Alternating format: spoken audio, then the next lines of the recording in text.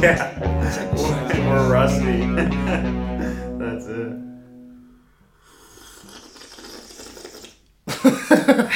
What the hell was that?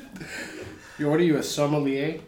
I'm a water pipe. Alright, so, I know what you guys are thinking. Really exciting news, something that just got announced today. About, honestly, I think he's going to save, well, you know what I'm going to say, right? Like, oh, it's so exciting. I don't even think I can hold it in. We've been talking about it on the show, how much we've been waiting for a blank show.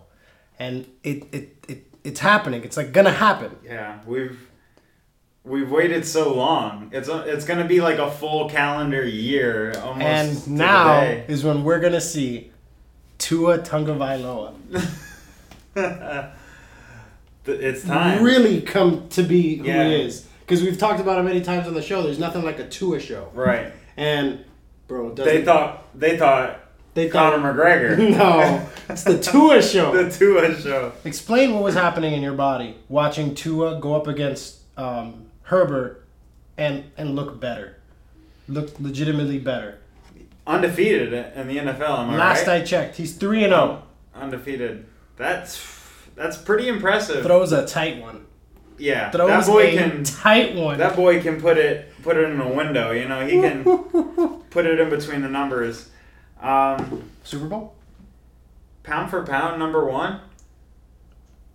Pound for pound, yeah, because he's pretty strong. I think he should. If Khabib isn't coming back, I think Tua should get a shot at that strap.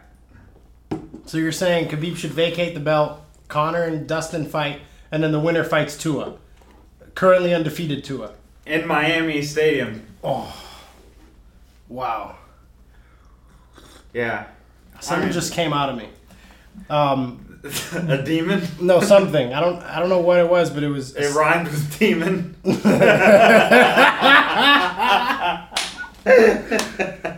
Yes, it did. Oh, forgive us, Lord. Tua looks amazing. I've never been happier.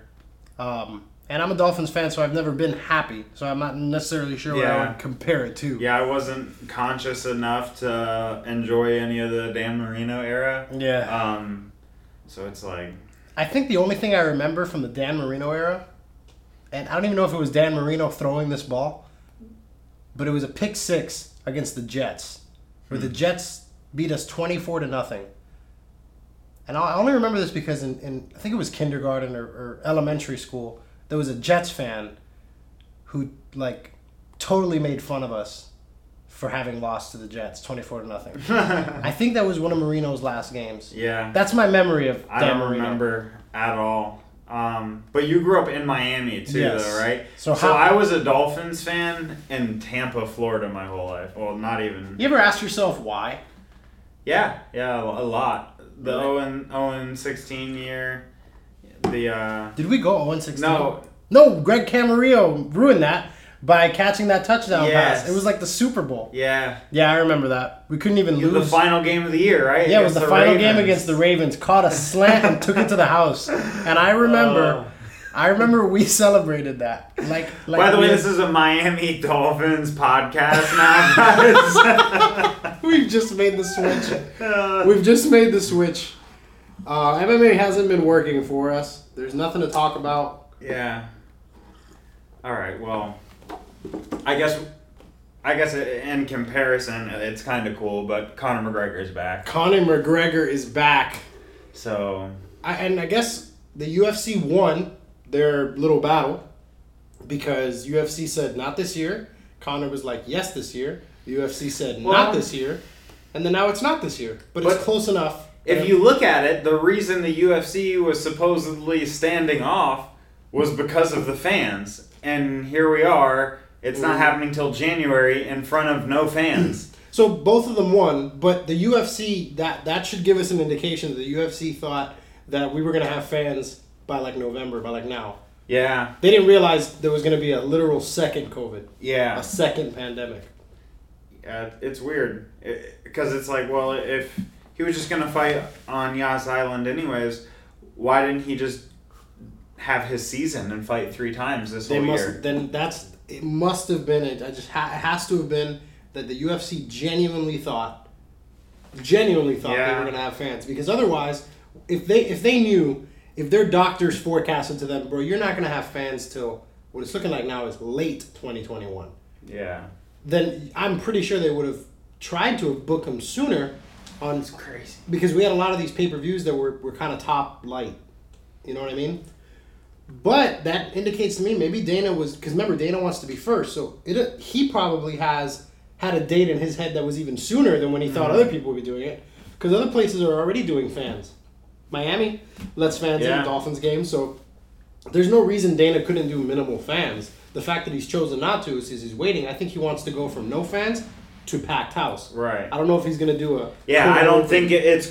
Because I think the amount of money they get off the broadcast and whatnot, it doesn't make sense for them to go through all the trouble of hosting half the fans when it's like, all right, now we got to get a venue.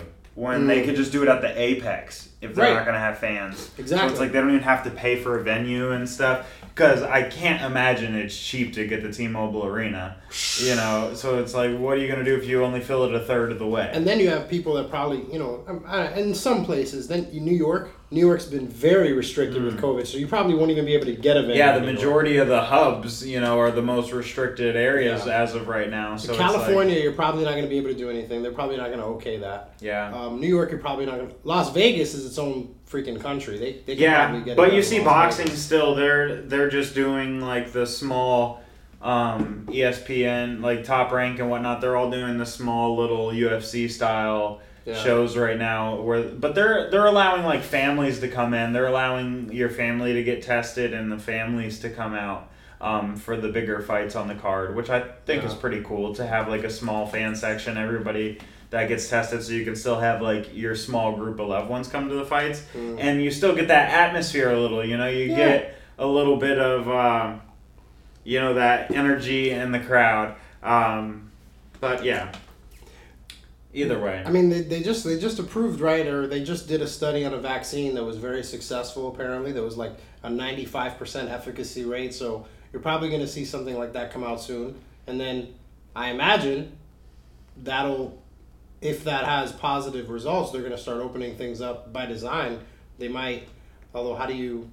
Because if there's something out there that if you can get vaccinated for something, then there's no reason to close things up because they don't do it for the flu or things that you can get vaccines for. We know COVID's different, but still. So it looks like there's upward movement toward normacy again, but it's like kicking back up again. Right.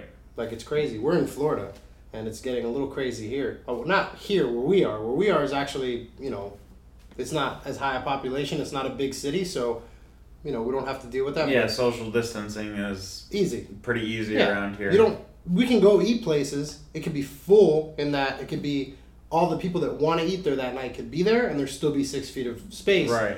But if you go to a place in Tampa, in the thick of Tampa, or in Miami, forget about it. There's none.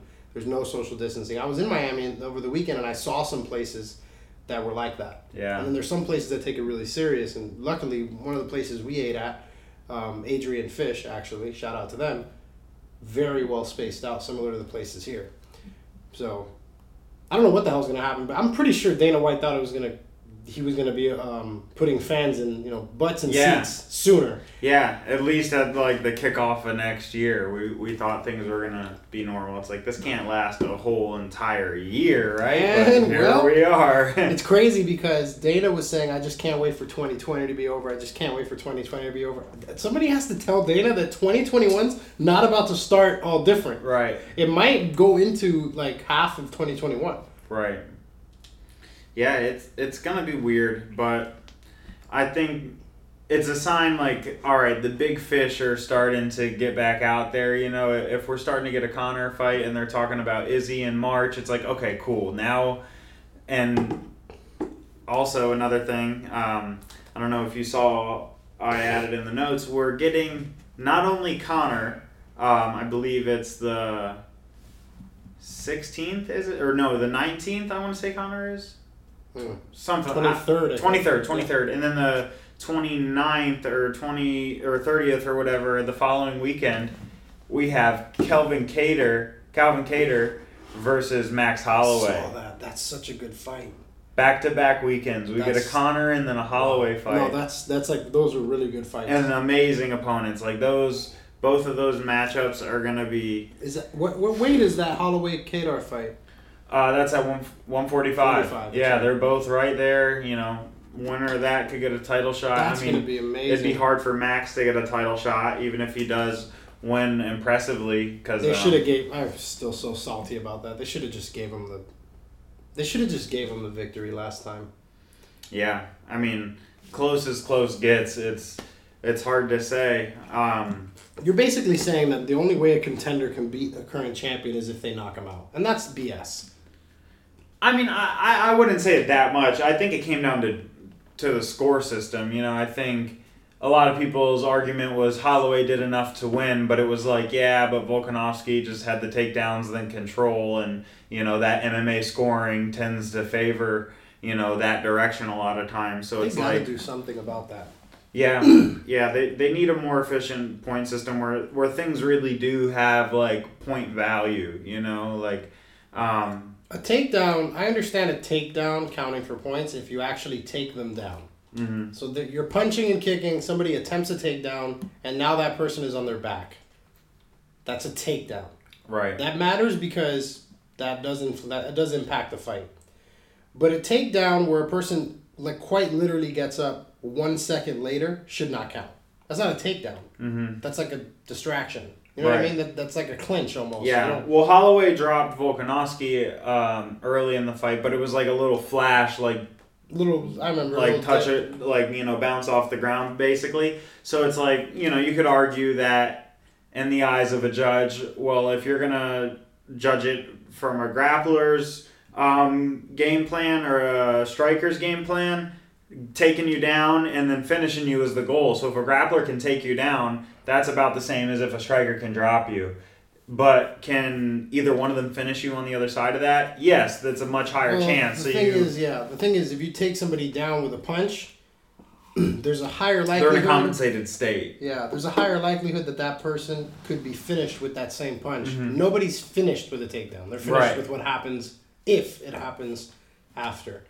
But right, and this is where I'm going with that, is the argument is, though, when it's just like a quick flash knockdown like that, when you see like Israel Adesanya against Kelvin Gastelum, when he got knocked down and like catches his butt on the bottom of the fence, you know, like little flash knockdowns like that, where it's like, yeah, you dropped him, but it's like, was he really in danger right there, or did you catch that guy, you know? And if you've ever been in sparring and really got caught, and maybe, you know, even if it doesn't sit you all the way down, you know, you can feel like, whoa, or in a fight, you know, like, whoa, I was right on the brink there, and it's like, you know that it's a real fine line of what drops you and what doesn't drop you, so it's like, what is getting caught with one shot, how does that win you a whole 25 minutes, you know, and I'm not saying that is your argument or anything. No, but, it makes sense. It makes sense. I think if it's that close, I feel like common sense would say, okay, this is me being a fan. You give it to the challenger, that way you can run the three-peat. You can run the trilogy. Because now there's no justifiable trilogy unless Max goes on some tear, you know, which he's very capable of. Oh. He's more than capable of beating the next three guys decisively. I think Max could very well beat Volkanovski. I think he very well could have in that last fight, depending on how you see it, you know. Yeah. Looking through it through a fan's eyes, when I just watched it, I thought Max got robbed. But then going back and watching it from like a judge perspective, it's like, okay, I could see how they say Volkanovski controlled 3 of those rounds and won. Yeah. So it's like, you know. It's crazy, man, but we're excited to see him back. I love watching him fight. He's and if Ortega beats Volkanovski, that changes things up. Volkanovski and Ortega are getting scheduled to fight now. What? So this Ortega's getting a title shot? Yes. When did this happen? Korean Zombie versus Ortega was #1 contender. It was? Yes. That doesn't make any sense. Yeah, Dana said it. Volkanovski's already like openly talking about it. No, hold on. Brian Ortega's last fight before Korean Zombie butchered by Holloway was getting beat up by the champion decisively. Mm-hmm. He beats Korean Zombie. Yep. Decisively. Decisively, Really and mop the floor with him. Looked different. Yeah. Like, good different. Yeah. And he's going to now fight the guy that beat him up. Right. I love Brian Ortega getting a shot because I love Brian Ortega. But mathematically, if you would have given me a multiple choice question and given me names, I would not have guessed they would have given him this title shot so soon. The division was in a weird place because you had Cater here who needs like one more kind of. Okay. Max. You have Zabit who kind of needs one more as well. He needs one more. And it's like everybody's in this place where they need one more, and then Max might need two more. Yeah, because he just doesn't fight regularly enough. He needs two more. And then you have Max, who it's like you can't give him and Volkanovski a third one in a row. It's like no. I'm all for seeing that fight again. I can't. I'm sure it happens at some point. That's one that if Volkanovski stays champion, it has to happen. I think even if later on down the road when they're both just taking some fun fights, I think we could see that one again. They've just been like splitting hairs in those two matchups. The first one I think Volkanovski edged him out, but. What an excellent matchup. Yeah, two such well-rounded guys, really. Brian Ortega and Volkanovski, man, that's interesting. Yeah, it is, because Ortega's got like this X factor to him, and he's got some real dangerous tricks up his sleeve, and in his last showing, he looked like he really put it together differently. He has a new camp, and it seems like he's really at that upper echelon, that elite pedigree now. This is going to be interesting. Yeah. I did not know Ortega was... Man, I've been so out of the loop, I guess. It hasn't even come up because I follow all these MMA pages. I haven't seen it. It's not... They don't have a date for it or anything yet. Okay, so it's unofficial? No, it's not official. But that's what's next. Wow. Yeah. But we've gone a little too long without talking about Conor McGregor. Yeah. And Dustin Poirier. This is a rematch from their fight in 2014. From 2014, where Conor finishes Dustin decisively, called Dustin a peahead. Hillbilly from the back arse of nowhere. He said he was from the back arse of nowhere. Probably got a cousin named Cletus. Yes. He said he was from the back arse of nowhere while sitting next to Daniel Cormier, who's from the exact same place. And Daniel Cormier was dying laughing. Because Daniel Cormier could probably crush him like a little bit, like an insect. But at the same time, I think Daniel was like, I don't think he knows that I'm from there. Yeah. I don't think Conor would have said that. And Conor, no, because Conor is just, I don't know. I think Daniel was genuinely because that was still new. That was Conor new. Like he was still like on the way. Remember, there. At first people thought Conor was this clown because he's this Irish guy who has the most Irish accent in the world. Yeah. He's so clever. His voice is a little high-pitched, and he's a small guy. At that point, he's fighting at 145 pounds. So people are literally looking at him like he's this jolly leprechaun flying around, just saying hilarious things like he's a character out of a movie. Yeah. And so people are fascinated with him, laughing at the things he's saying. But then, on Conor's way up, I was full hype train. It's amazing. I was like... I honestly did not get to experience it. Yeah. I was not... Conor didn't get me into... You know what got me back into the UFC? Because I was the person that went in phases. I was a big fan in the Matt Hughes, GSP, feud era. Yeah. Frankie Edgar, I was a big fan of Frankie Edgar. When John Jones was coming up, when he was really coming up, I saw John Jones' first fight. His first UFC fight. When he was coming up, I was hyped. Then, when he was fighting, Rampage and them. But what got me back into it for good was Nate Diaz and Conor. It was Nate Diaz beating Conor because I was a little bit of a hater. Because I didn't know much about Conor, right? I just saw that Conor was saying, crazy things, outlandish things. And I'm like, okay, this guy's saying crazy things. He's calling himself a god. And I'm like, all right, who the heck is this guy? And then Nate Diaz, who I was familiar with because I remember him from the promos that they did in the UFC Unleashed and things like that, where he looked like he was just such a badass. I'm like, Nate Diaz is going to fight. And I probably saw a viral video of him talking or something like that, gangster moments of Nate Diaz. I'm like, all right, I'm definitely watching this fight. Didn't buy it. Definitely streamed it. And I remember screaming in my dorm room with excitement when I saw him choke out Conor. And then I saw the second one and I was like, damn, what a good fight. And I think I started to earn respect for Conor, around then. Yeah. Because that was a very impressive victory. and then he goes on to do what he does. I kind of fade in and out, and then I get back into it again heavy. I kind of faded. This is the first 4-year run where I've been fully committed because I wasn't a diehard. So I don't even know what that venomous cocaine-filled heroin experience must have been like for you, watching Connor come up. When Connor fought Nate, I was like 19. I was in this, I had like just dropped out of college. I was in this, at my buddy's house, like this trailer in the fucking back arse of nowhere. And yeah, I had $200 on Conor McGregor. Oh. Yeah, and I was like 19. That's amazing. And yeah, he lost. And then I went to the gas station. We went to Wawa afterwards, and I got a quesadilla and bought a $5 scratch off out of a vending machine and hit for $500. Oh my God, are you serious? Yeah. And I was like, wow, thanks, God. Thank you. I needed that after losing it.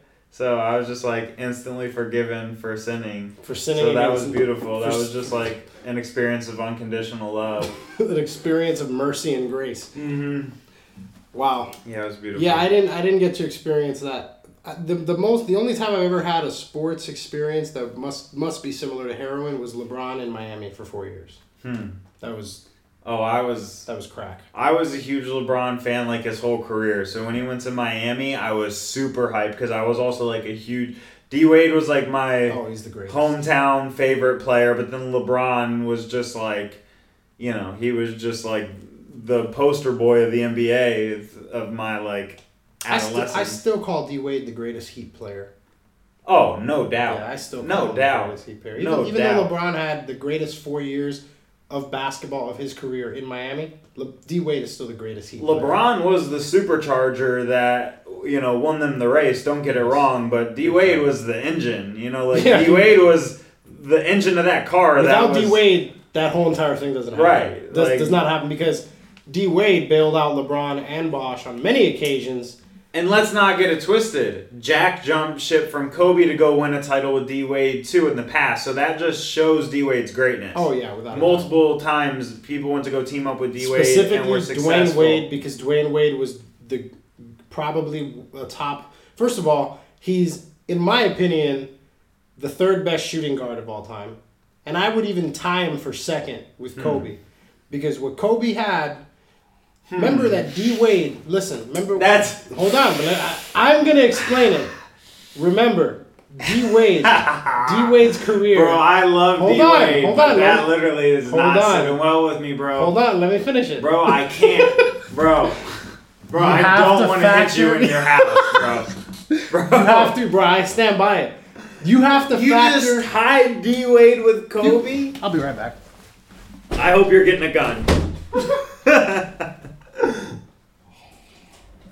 Ladies and gentlemen,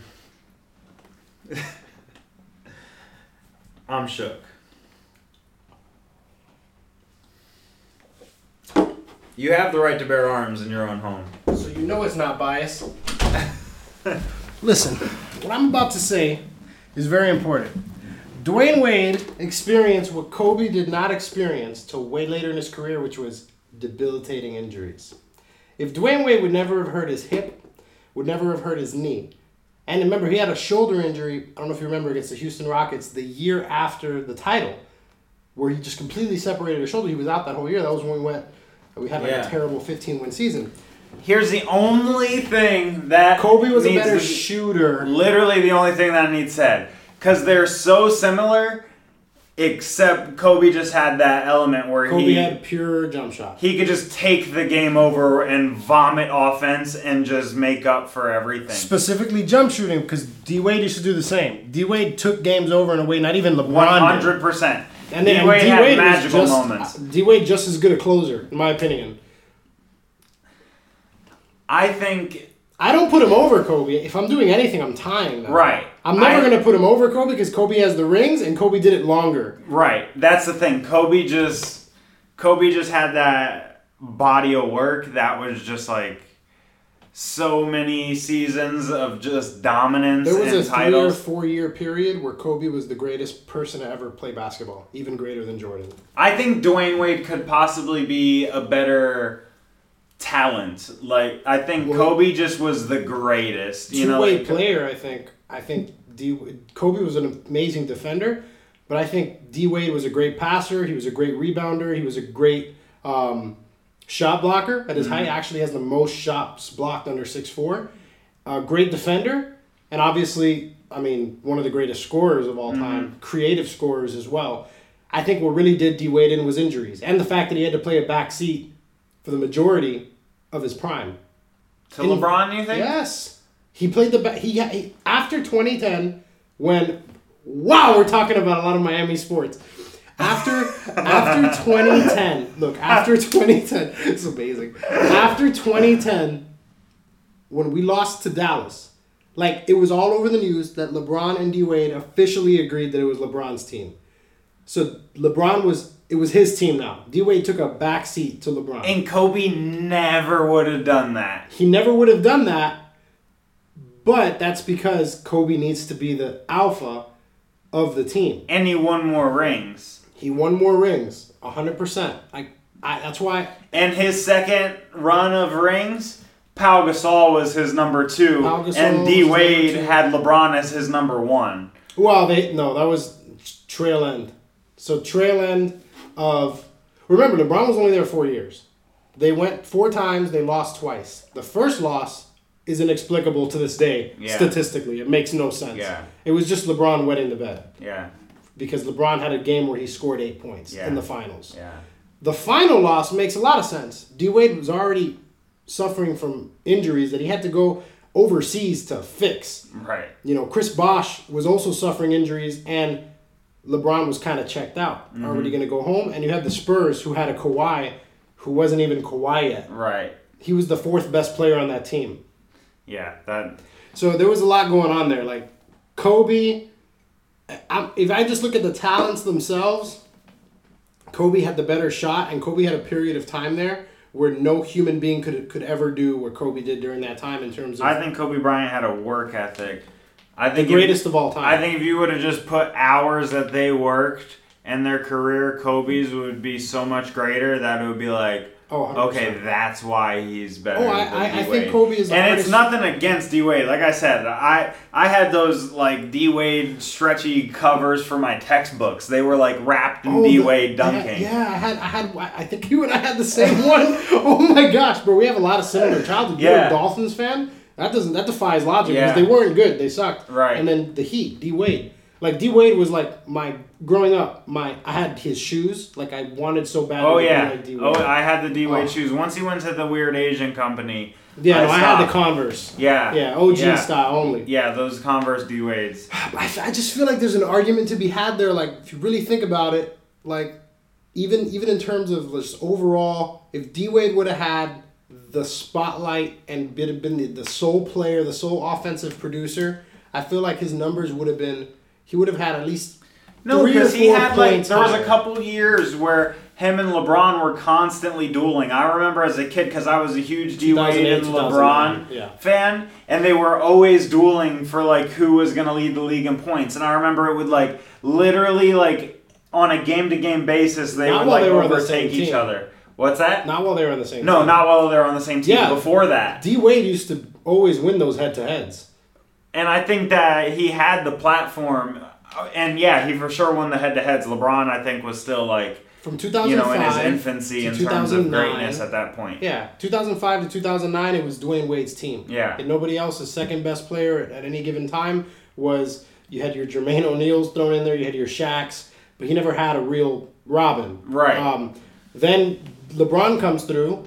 Then you have 4 years where LeBron's the best player. Bosh, a lot of distribution where Wade's not getting all the touches anymore. Then you have post-LeBron era Wade, who now is dealing with all the injuries suffered, specifically his knee. Definitely has taken a down step, and then he goes away to another team where he can never find it, and then he comes back, and by then he's too old. So I feel like those 4 years of his prime, if it would have just been like a team like how Harden has the Rockets and it's just him, and maybe he has like a lesser player. They're about to ship him, bro. He's about to go join the Nets. He just turned down. Did you see the money he turned down? No. They offered him 2 years, $107 million. Yes. And he said no? You heard that right. He said no to 2 years. Like, that's 50 million plus per year. No thanks. I know what you're asking. What does this have to do with MMA? And I'm going to tell you. Or actually, Joey's going to tell you. After this break. we should add some commercial breaks to this. Just download commercials from the What internet. else is there to talk about? Conor McGregor's going to come back. Look, I think people, because we were talking about Khabib and, we were talking about Dustin and Conor, and then we were talking about Conor's rise, and then we talked about heroin, and then I talked about the Heat from 2010 to 2014 being equivalent to heroin. I miss it so much. Yeah. Although we're coming back to that, baby. Tyler Hero. We're going to get Giannis. You saw that? Wow. We might get Giannis. We'll see. Anyway. Back to Miami sports. Back to Miami sports. Dana said something interesting this week after the Contender Series, saying that they're planning to be back next summer with Contender. But what he said that was interesting was, he was like, hopefully, because the talent hasn't been circulating as much because a lot of these smaller shows have been suffering due to COVID. And he was saying, maybe we'll have to sign some more of these shows to air on Fight Pass. So, not really a huge topic there, but I thought that was just kind of, pretty revealing for Dana to just say on air in one of those little backstage interviews. But see how he went off on Bob Arum? Yeah, I didn't He just hear started that. cussing him out. Bob Arum said that he lost a lot of money on Terrence Crawford or something like that. He was like, do you know how much money I've lost on Terrence Crawford? I would have had a house. And Dana was basically saying, you're the promoter. It's your job to promote him. It's your job to pay him. Why are you complaining about paying your fighter? And then he just started calling him all sorts of names. It was great. He was so pink. Yeah. Dana really knows how to verbally attack someone. Yeah. He's really good at that. Yeah. Who's the greatest verbal attacker in UFC history? Dana has to be up there, but would Conor McGregor be like the number one? Just somebody who can just attack somebody. Yeah, I mean, Colby just blindly Should we do attacks. who's the worst at attacking people? Is that easier? Because the worst at attacking. Who's Well, then the who would worst? that be? Like Sage Northcutt? yeah, Ryan Hall. Yeah. Remember when Ryan Hall apologized for trash talking? Yeah. He was like, I felt like I had to do that to get this fight, but I didn't really like it. He's calling out the Korean Zombie now. Saw that. That's fun. Very fun. Yeah. They should just grapple the whole time. Yeah. Just tap hands and butt scoop. Yeah, Korean Zombie's a 10th Planet guy. He doesn't want that smoke. So that would be weirdness. He does not want that smoke, though. Yeah, Ryan I Hall. think Ryan Hall is going to win a championship doing one move. Ryan Hall getting in the strap would be crazy. He's 45 still. Because then people would have what? I thought you said he was 45 years old. 145. But if he got the strap, people would have to fight him. That means he'd have to beat Volkanovski though. Yeah, but he's gonna do this. He's just gonna Imanari roll into Volkanovski. And Volkanovski's legs are not hard to find. He's a small guy. Yeah. Big giant legs, a lot of bone, a lot of heel to hook. Right. Yeah. No, that would make it way easier. It wouldn't, right? If the legs were bigger, it would make it harder, right? Yeah, probably, because he could just kind of power through it. That's not true though. Get Have his you ever foot tried to the ground. you have like a chicken wing when there's more meat on it, the bones are bigger, and so you can break it easier. When it's really small, it's harder. You ever had that happen? And if there's a Yeah, lot of harder to sauce, break. it gets Yeah. slippery. Yeah. Anyways, back to Miami sports. Back to Miami sports. It's interesting we're talking about Tua now because there's a guy who had a serious injury to his hip. Mm-hmm. Speaking of hips, do you think I can hip throw Tua? You're questioning Tua's takedown defense? Wearing 2 Miami jerseys? This Yes. is blasphemy. You're going to question Tua's takedown defense right now? He does. He does. His job is to avoid getting taken down. So basically, what you're saying is that I am worse at taking somebody down than Aaron Donald. Yeah, that could we? Because he took Tua down. Could somebody pull up a picture of Aaron Donald? Aaron Donald's like the size of this wall. Aaron Donald is a specimen. Yeah, he's literally the width of this wall. If he His body doesn't make sense. Yeah. Like this guy, DK Metcalf, too. His body doesn't make sense. Yeah. Think I can hip throw him? Good day? Yeah. Yeah, we'll get back to that later in the show. Okay. What do you think about Davidson Figueiredo? The scariest he is 125-pounder of all time? Not the greatest at trash talk. But scary. What do you think about his trash talk? We might be doing a language barrier thing here, but you don't like his just I didn't absurd I aggression. I didn't dislike it. His I just thought it was blind funny. That was hilarious. Who was he calling out? Cody?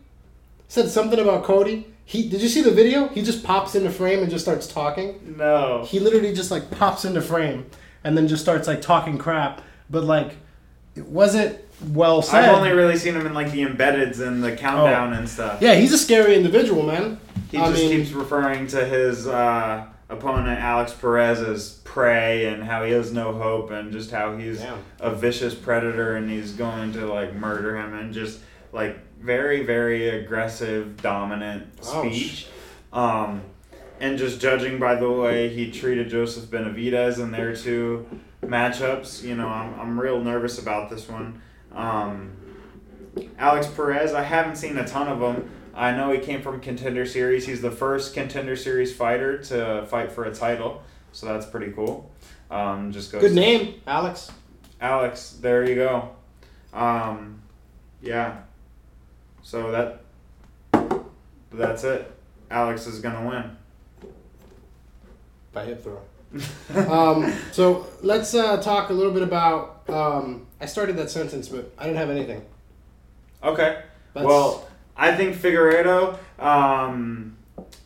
Yeah, I just see a murder on the horizon. I think his right hand, it just comes down the pipe with just absolutely no fat. Just boosh. Like, it's insane. I think that his jiu-jitsu is lethal as well, and Perez is just not ready for it. He's like Chito Vera's little brother in the training room, kind of. Chito Vera is like, you know, above him in their rooms. That's kind of the vibe I was getting from seeing some of the videos. So it's like, I don't know, this Figueiredo guy is just, he's in a different place, I feel. Do you believe that fighters or people who try to carry themselves as alphas legitimately, that legitimately benefits them in these type of things? I think there's some of it to them, and then when you just put a camera on somebody and, you know, prop them all up and you have like this big high profile thing, like, and you're on this countdown show, like, you're not going to just say what you would normally say all the time. What are you going to do? Just have a boring conversation? Oh, no. I just mean in general, like the people talk about alpha males and beta males. But is it more like a spectrum? Because look at a guy like Nate Diaz. Would you call him an alpha male? In ways, yeah. He's kind of like you know. But you wouldn't call him. He's defensive though all the time. You know, like I don't know. It's weird. You couldn't call someone like Nate Diaz though a beta male. Because right. when we think of a beta male, we think of somebody who is submissive and who will take offense, take insults, and not stand up for themselves. Mm-hmm. When people throw that term towards people, they're usually talking about somebody who is weak, but my thing is, like, somebody like Nate Diaz is not an alpha male, but he's still a badass. So I don't think it's a duality of there are alpha male characters and then there are beta male characters. No, I don't think so either. I think there's more layers to it than that. And I think that where I was going with that whole, once you're on these countdown shows and whatnot, is I think you just see these people kind of turn up the brightness on their character. And I think that, you know, like, you know, Nate is kind of protected in a way. I don't know, like, just these guys, when you put them on camera, they just kind of exaggerate who they already are, kind of, in a way. But forget about the camera just in general. Like, just in life. Like, what do I think that they are like? Like, what do you think the concept, like people who so like people who desperately want to portray themselves as alphas. Mm-hmm. They glamorize the notion of being an alpha. Yeah. Like they never want to do anything that would be considered beta. Mm. One, is that even possible? And two, what are they measuring that by? I don't know. Like, for me, it's like dominance. Like, but like, for me, I want to be dominant in a way of like results. Like, I don't really want to be dominant. Like, and that's how I want to assert myself in fighting, is like with results and like separating myself from my competition and stuff like that. Like, I don't necessarily want to. Oh, like the alpha in a room is the one who's doing the best. Right. Okay. So it's like, and some of that might not be all the alpha, like the most alpha. I don't know. Like, you see a guy like George St. Pierre, for example, you know, and it's like he kind of asserted himself as the alpha of his division if you look at it in just like a primate 100%. pecking order, you know. 100%. So it's like there's a guy who, has established the alpha presence. It takes longer if you're not like going around puffing your chest out, you know, like Conor McGregor. It was really easy for him to kind of establish himself as an alpha. He didn't have to beat as many guys because he was screaming, "I'm the alpha," basically the whole time. Whereas you have like the more martial artist guys, they have to win more to like earn that like reverence from the people around them. I don't know. I mean, I think results determine that. It's like it's a meritocracy, like in jiu-jitsu. You know, you could say all the things you want. You can be very, assertive in the way you talk to people, but like your performance is what indicates your pecking order in the room. Mm-hmm. Who you are as an actual jiu-jitsu player is what determines where you are. If you're a white belt, when you're in the gym, you're a white belt. Doesn't matter if you're a CEO of a Fortune 500 company or if you're homeless. Mm-hmm. You're a white belt, or if you're a blue belt, vice versa.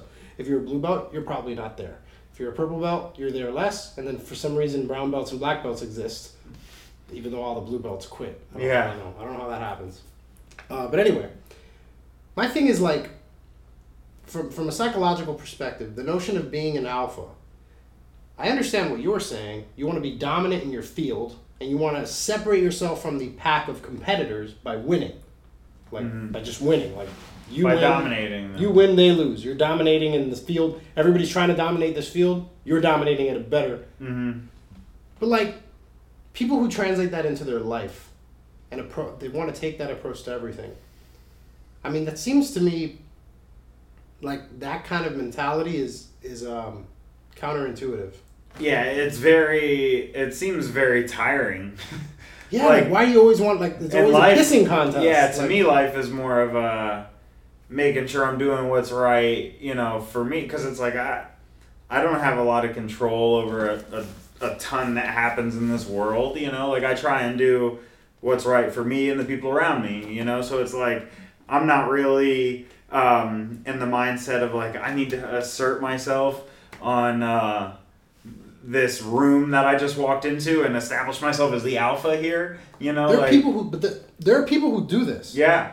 They think that when they walk into a room, they have to do this. I think the sad thing is a lot of them, it's like almost unconscious though too. Like it's almost an insecurity in an unconscious way being expressed. And then they just try to compete with everybody. It's like, that's like, how do people maintain friendships when they have this mentality that they have to be better than you? Like they just have to be better than you. Because really there's no such thing as an alpha.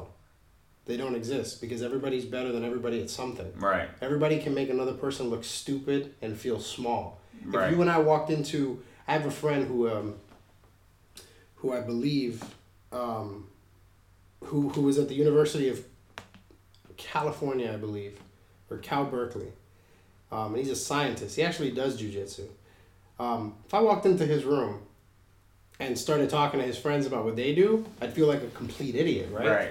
I'm sure if like he walks into a room where we're talking about something I'm very proficient in, I can make him feel like an inferior person. Mm-hmm. But I feel like all these things, these alpha things, these games, it's just a way for people to like deal with the reality of the fact that they're mortal beings with weaknesses. Yeah. And they have to create this imaginary world in which they are some sort of legend, that they're some sort of, that they're inhuman in that way. And the reality of our flawedness and of our weakness is something they never actually deal with directly. So then they actually never actually conquer that part of them.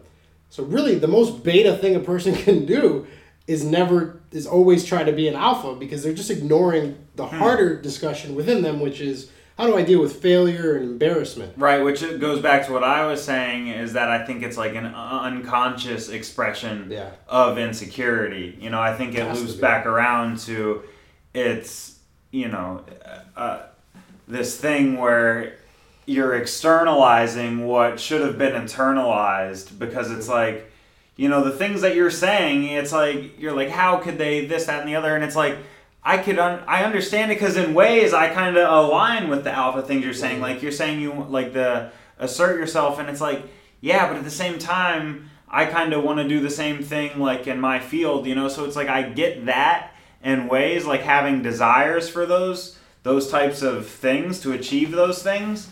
Well, you have to. Right. You can't be successful in your field without. Right. You have to assert yourself. Right. You can't win half your MMA fights and make a living. Or you can't just go into it with half a mentality. You'll die. Right. So life and death. Yeah, and the mindset is so huge. So you have to have that mindset of wanting to be the best if you want to, you know. But do you take that in relationships? Like, do you get into pissing contests with people about subjects unrelated to fighting?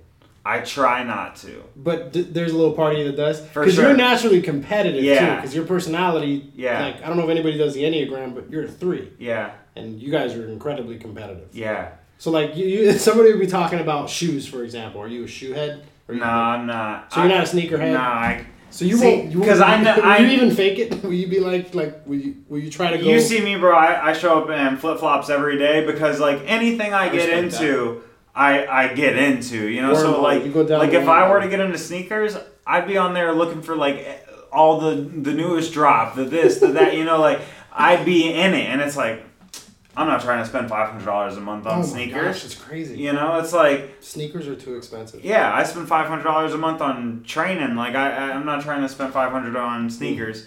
It's like, I'll just wear some flip-flops. So, I know that I have that to me, like that needing that edge.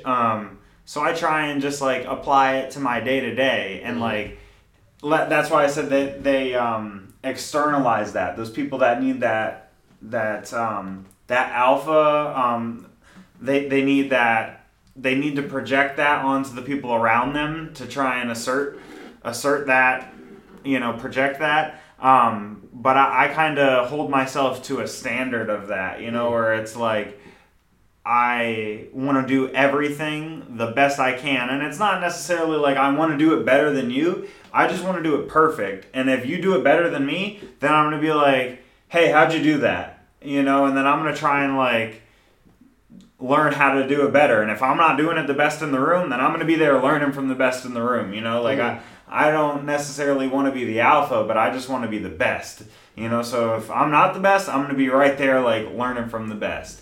So... Yeah, you have that drive. Yeah. But that's like a Mamba mentality. You know, taking it back to Kobe, that's like a competitive drive to be the best.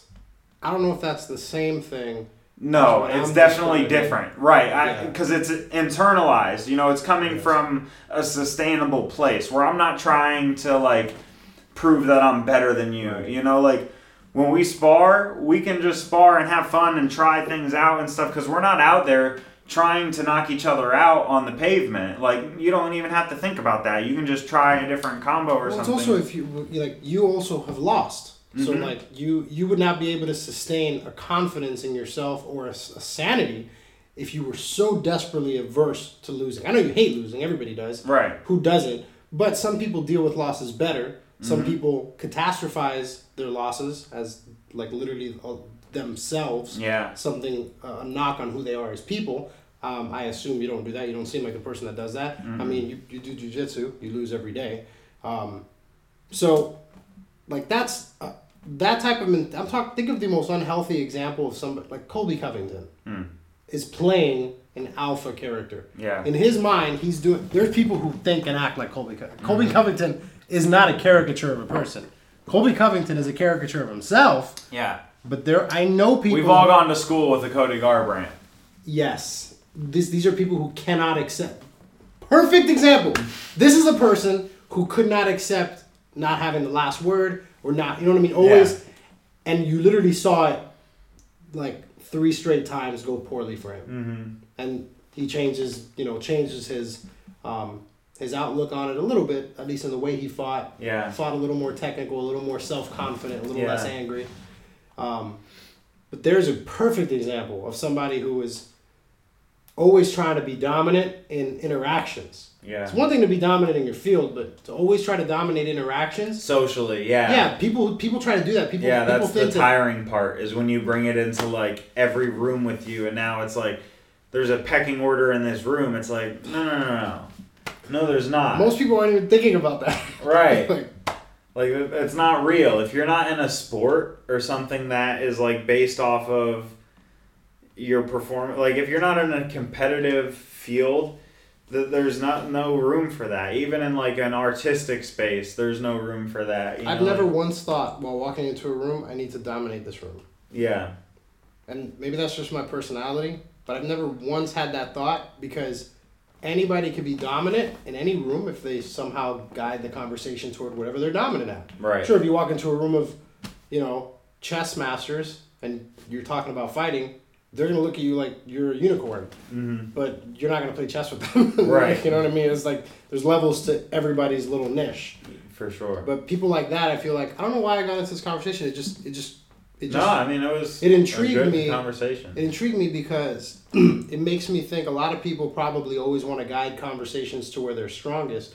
It's something that in psychology, men, when they feel inadequate, they go to what they know. This is very common in men. Mm-hmm. So you might find men struggling in their, get into an argument with your wife, or if a guy, you ever seen a guy is in a group, okay, there's women and guys there, everybody's there, and he's trying to do something, like he's trying. Usually this happens with, like, a dad with, like, his wife and, like, a group of people, and he's trying to, like, do something technical. Maybe he's trying to, like, fix his TV, but he keeps botching it. You ever see somebody slowly devolve into madness and shame in front of her? You've seen this, right? Yeah. They don't take it on the chin, because that feeling of inadequacy, of, like, not being able to do something, for some reason, like, triggers some people, and this happens a lot with men, and oftentimes, a way to soothe that is to go to something you're really good at and just feel competent for a second. Mm-hmm. I mean, oftentimes incompetency makes us feel stupid, but really everybody's incompetent at something. Oh yeah. You know what I mean? That's why the whole thing of guys not asking for directions. I never understood that, because I grew up. We grew up in a time where we had GPS for the majority of our life, but there was a time that we had to print out MapQuest and do that. We didn't know how. Yeah, you used to have to pull over at gas stations and ask people like, "Hey, how do I get on 75 from here? How do I do this?" And traditional masculinity, I would say, would call that, like, not having a good sense of direction. But really, who the hell has a good sense of direction? Yeah. Like, in a modern, you know what I mean? Like, we're not in the woods. Mm-hmm. I remember one time I was actually in the woods, and my sense of direction came up, and I'm like, I think the only reason this happened is because I needed to survive. Otherwise, I would have died. Yeah. I just had to, like, remember things in the sky as, like, okay, that was over here, so this must be here. I got a pretty good sense of direction in the woods.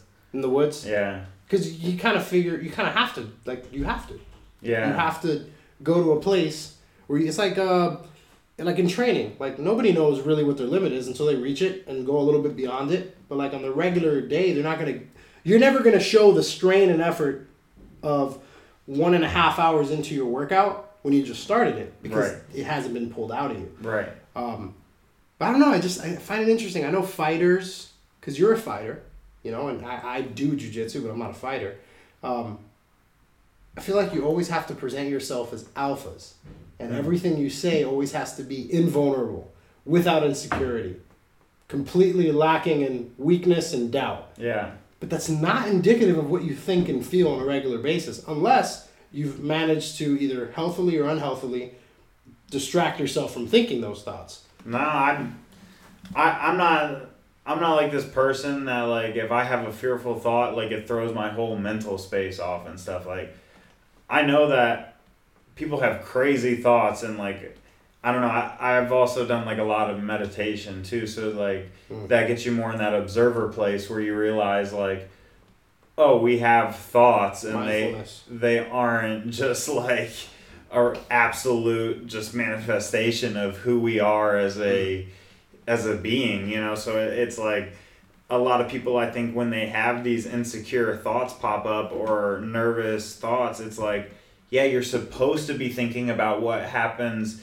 if you step on this trap when you're walking through a dangerous territory, you know, like that's an instinctive thing that you should have walking through enemy territory, you know, and it's like going into a fight, you should be fearful of this or that, you know, when you're walking into a lion's den, you should be creeping in on your toes, you know, so it's like certain fears and whatnot are like, it's heightening awareness. And I think that like John Jones says, when you get the butterflies, a lot of people like shun them away or bottle them up, and he gets them to fly in formation. So I think it, you know, and GSP talks about how scared he gets, and for me it's like, I think that nervousness that people call it, or anxiety, for me it's like heightened awareness. Like I feel like a primal awareness coming upon me, and it's like, okay, this like buzz that I'm getting right now, like this means that it's time. Like this means that like the reason I'm thinking about what happens if I get knocked out is because I might get knocked out right now. So that means that I'm gonna have to dodge these punches before I can even see these punches coming. So like when I watch my fights, it's like, oh dang, I didn't even remember slipping that front kick. That thing would have knocked me out if it hit me. And it's like, yeah, but if I would have been thinking that in that moment, I would have got knocked out by that front kick. Definitely. But I was already scared before that, so I didn't have to experience it because I was in this heightened state because I was scared.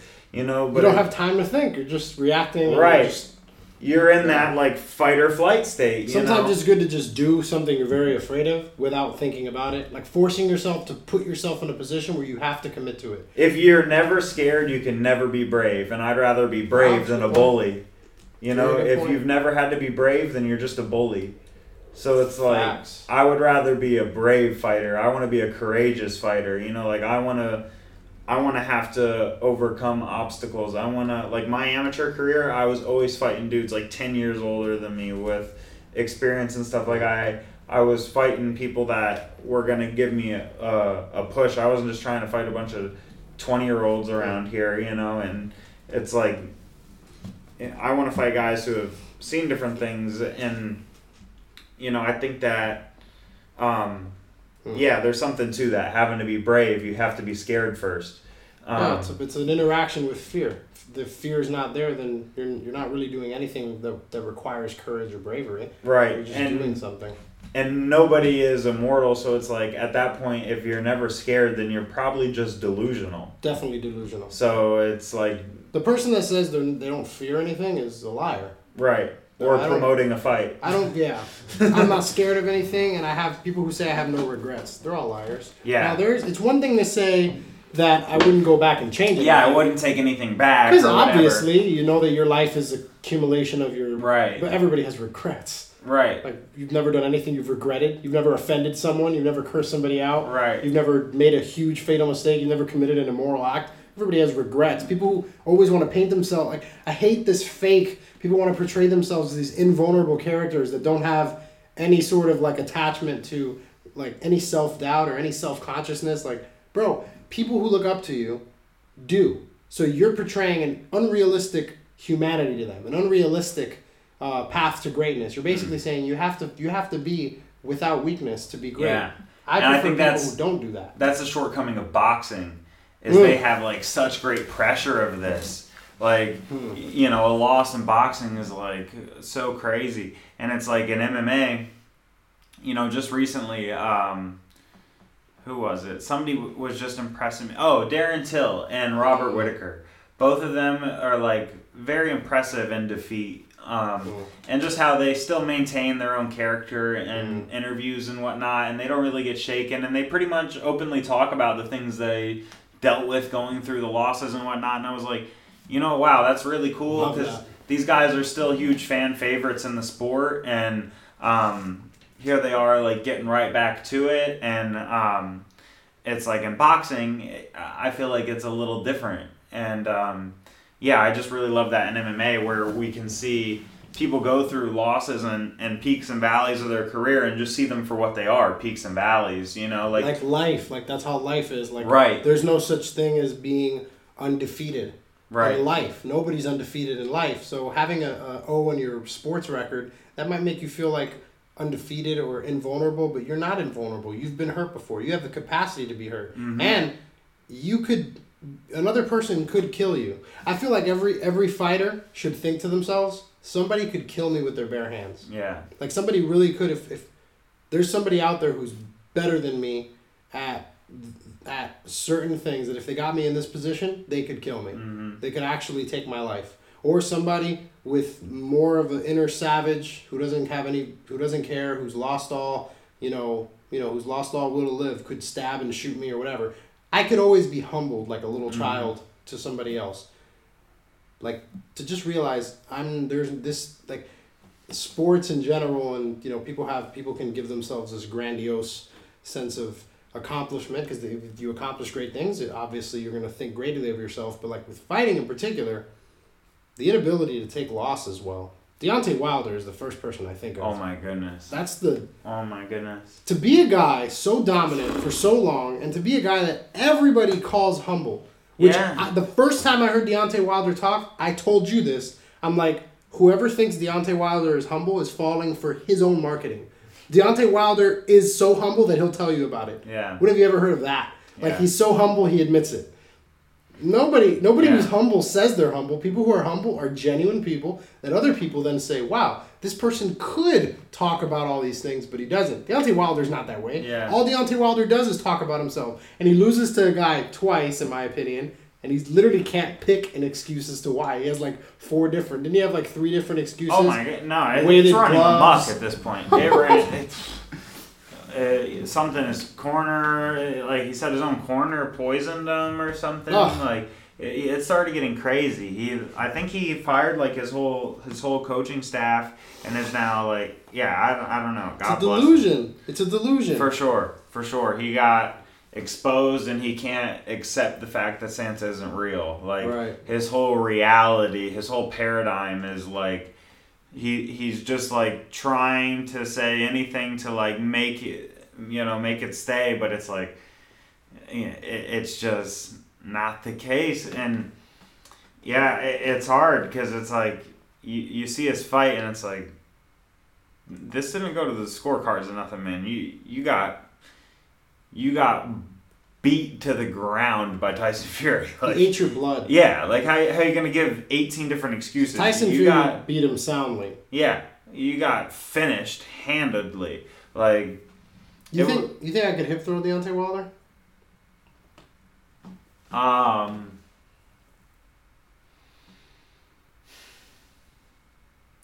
This is taking you very long. I'm just calculating right here. Because I know he has a lot of variables that can affect his performance. So I'm trying, like... What does that mean? I'm just, I like Rain Man math going on right now. Okay.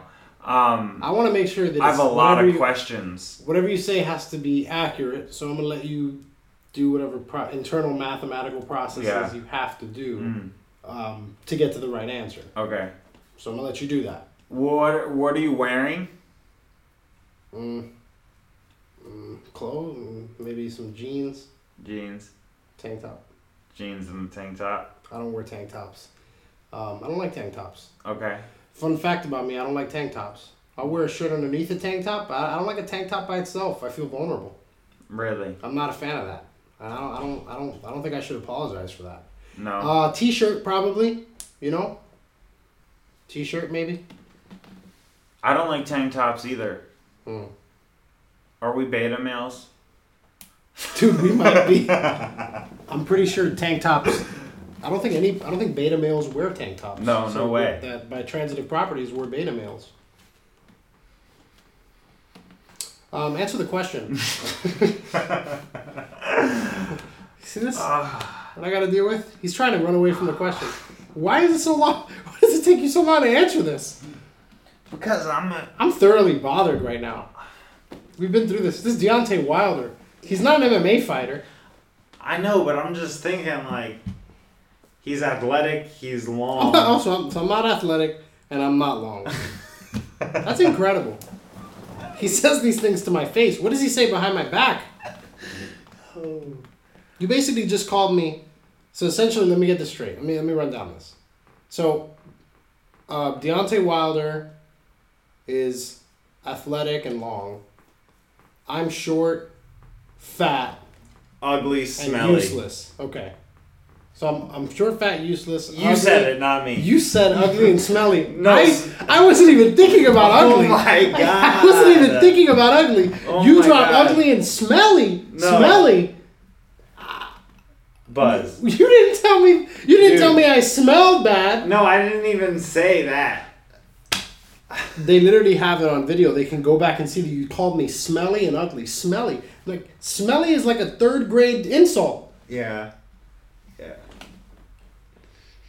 You backed me into a corner. I didn't. I've asked you such a simple question.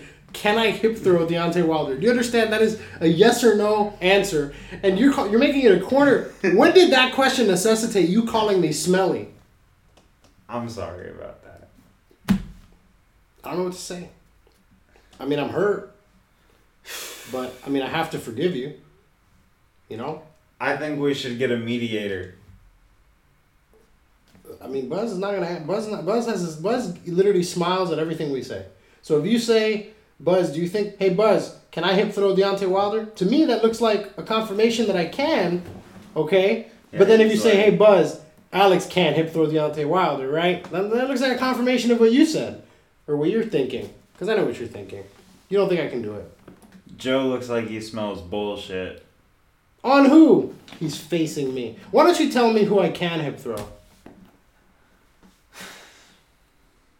Like, who's the most impressive person in the world that I could hip throw? Alex Jones.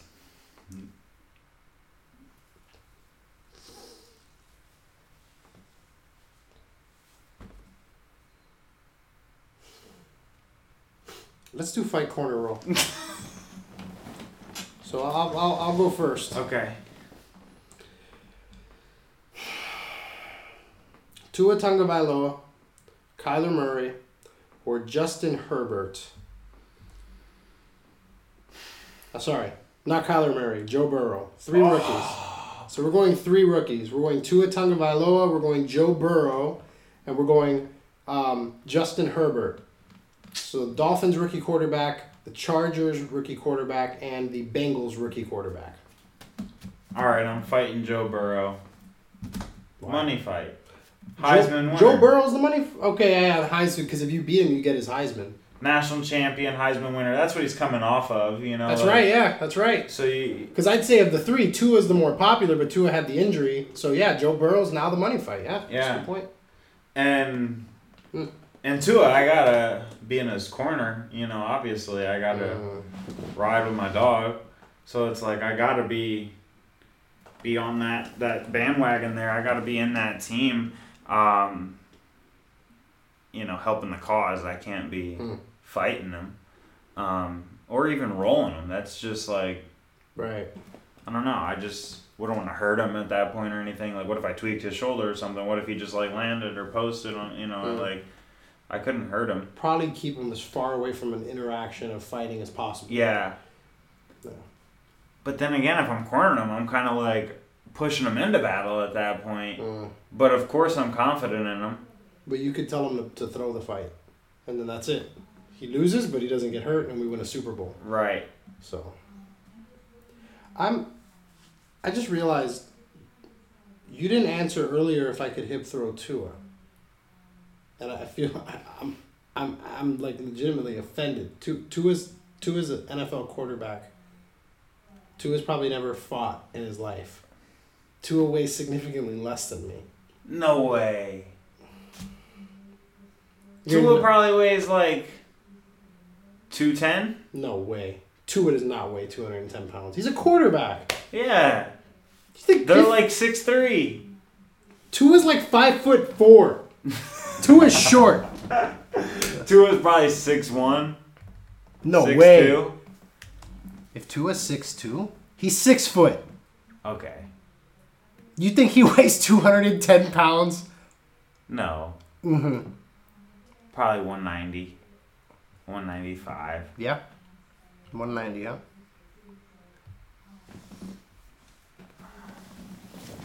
Who are you rolling with? Justin Herbert? I'm rolling with Herbert. All right, so given that, like, in real life, my chances against all three of these, according to Joey, is very slim, that really affects how I do this now. Because now, what used to be a fun game of me imagining myself fighting and beating these people is now me imagining myself losing to them. And if I have to lose to anybody, it's going to be Tua. I'm going to fight Tua because I want Miami Dolphins to be so popular. And so if he beats me, then that just increases his popularity. You're just going to let him start you? Apparently, I'm not just going to let him. Apparently, he's just going to do it. I can't even hip throw a person that's never fought. I mean, what am I going to do against him if I can't even hip throw him? I mean, you said it yourself. So, I mean, apparently, I'm not going to let him do anything. He's just going to go in there and beat me up. And then I'm going to roll with Joe Burrow because it is a money fight, but maybe we can make some money in jiu-jitsu. And, you know, I guess definitely pulling guard. Not gonna probably not gonna be able to hip throw a Joe Burrow. You know, and then that puts me cornering Justin Herbert. He just cut his hair. Did he? Yeah, he looks. I don't want to. I feel bad. He doesn't look great. He doesn't look as good as he did. Right. He went from like statuesque, you know. Yeah, the Cali kid. Now he looks like an 8th grader now. Really? Yeah, he don't look hot. Like by hot, I don't mean sexual. I mean he doesn't look hot. Like you don't look too hot, kid. You know, check your pulse, or check your temperature. Oh. That's something Gruden would say. Hey kid, you don't look too hot. Yeah. Yeah. And when you're like genuinely just having a bad day, he'll just come over to you and make it absolutely worse. Yeah. Like, hey, look like shit, kid. Tampa 2. Well, this was terrible. Yeah. A lot. I just learned a lot about myself today. Yeah, well, this was hard to get through. I felt like a lot of tension. I feel like we should maybe go to some sort of group therapy. Some sort of... Do they have like... I just want to know why you called me smelly. I'm honestly still thinking about that. I think that was a projection. Do I stink? Oh, you're saying I stink at takedowns. Oh. So then that makes me smelly in real life. Wow. Please say that's what it was, because I really take pride in not smelling bad, dude. I got lots of soaps. So many soaps. And I scrub the hell out of my arms. For some reason, a lot of people don't focus on the arms. When you take a shower, how hard do you go on the arms? You probably just do it once, and then you're focusing everywhere else, right? No, I remember having a realization a long time ago, like, dang, I just, like, skimp out on my arms, and I remember having this realization, I think it was around middle school, like, damn, people be sleeping on their arms. Arms are dirty. Yeah. But not mine. No, mine aren't freaking dirty. Mine, I go in on these arms. Yeah. And everywhere else. I don't ignore. Your bits? Of course. Yeah. I don't ignore. I clean mine too. Yeah, I don't. The back of your knees, but you haven't paid attention to the back of your knees in a minute. And I'm the smelly one. Anyway, we'll see if we can get Joey to answer the question straight next week on who I can hip throw, because we still have yet to. He said Alex Jones, and I think who did you say last week? Did you say Rosie O'Donnell? You said something ridiculous, and it's just like Joe Biden.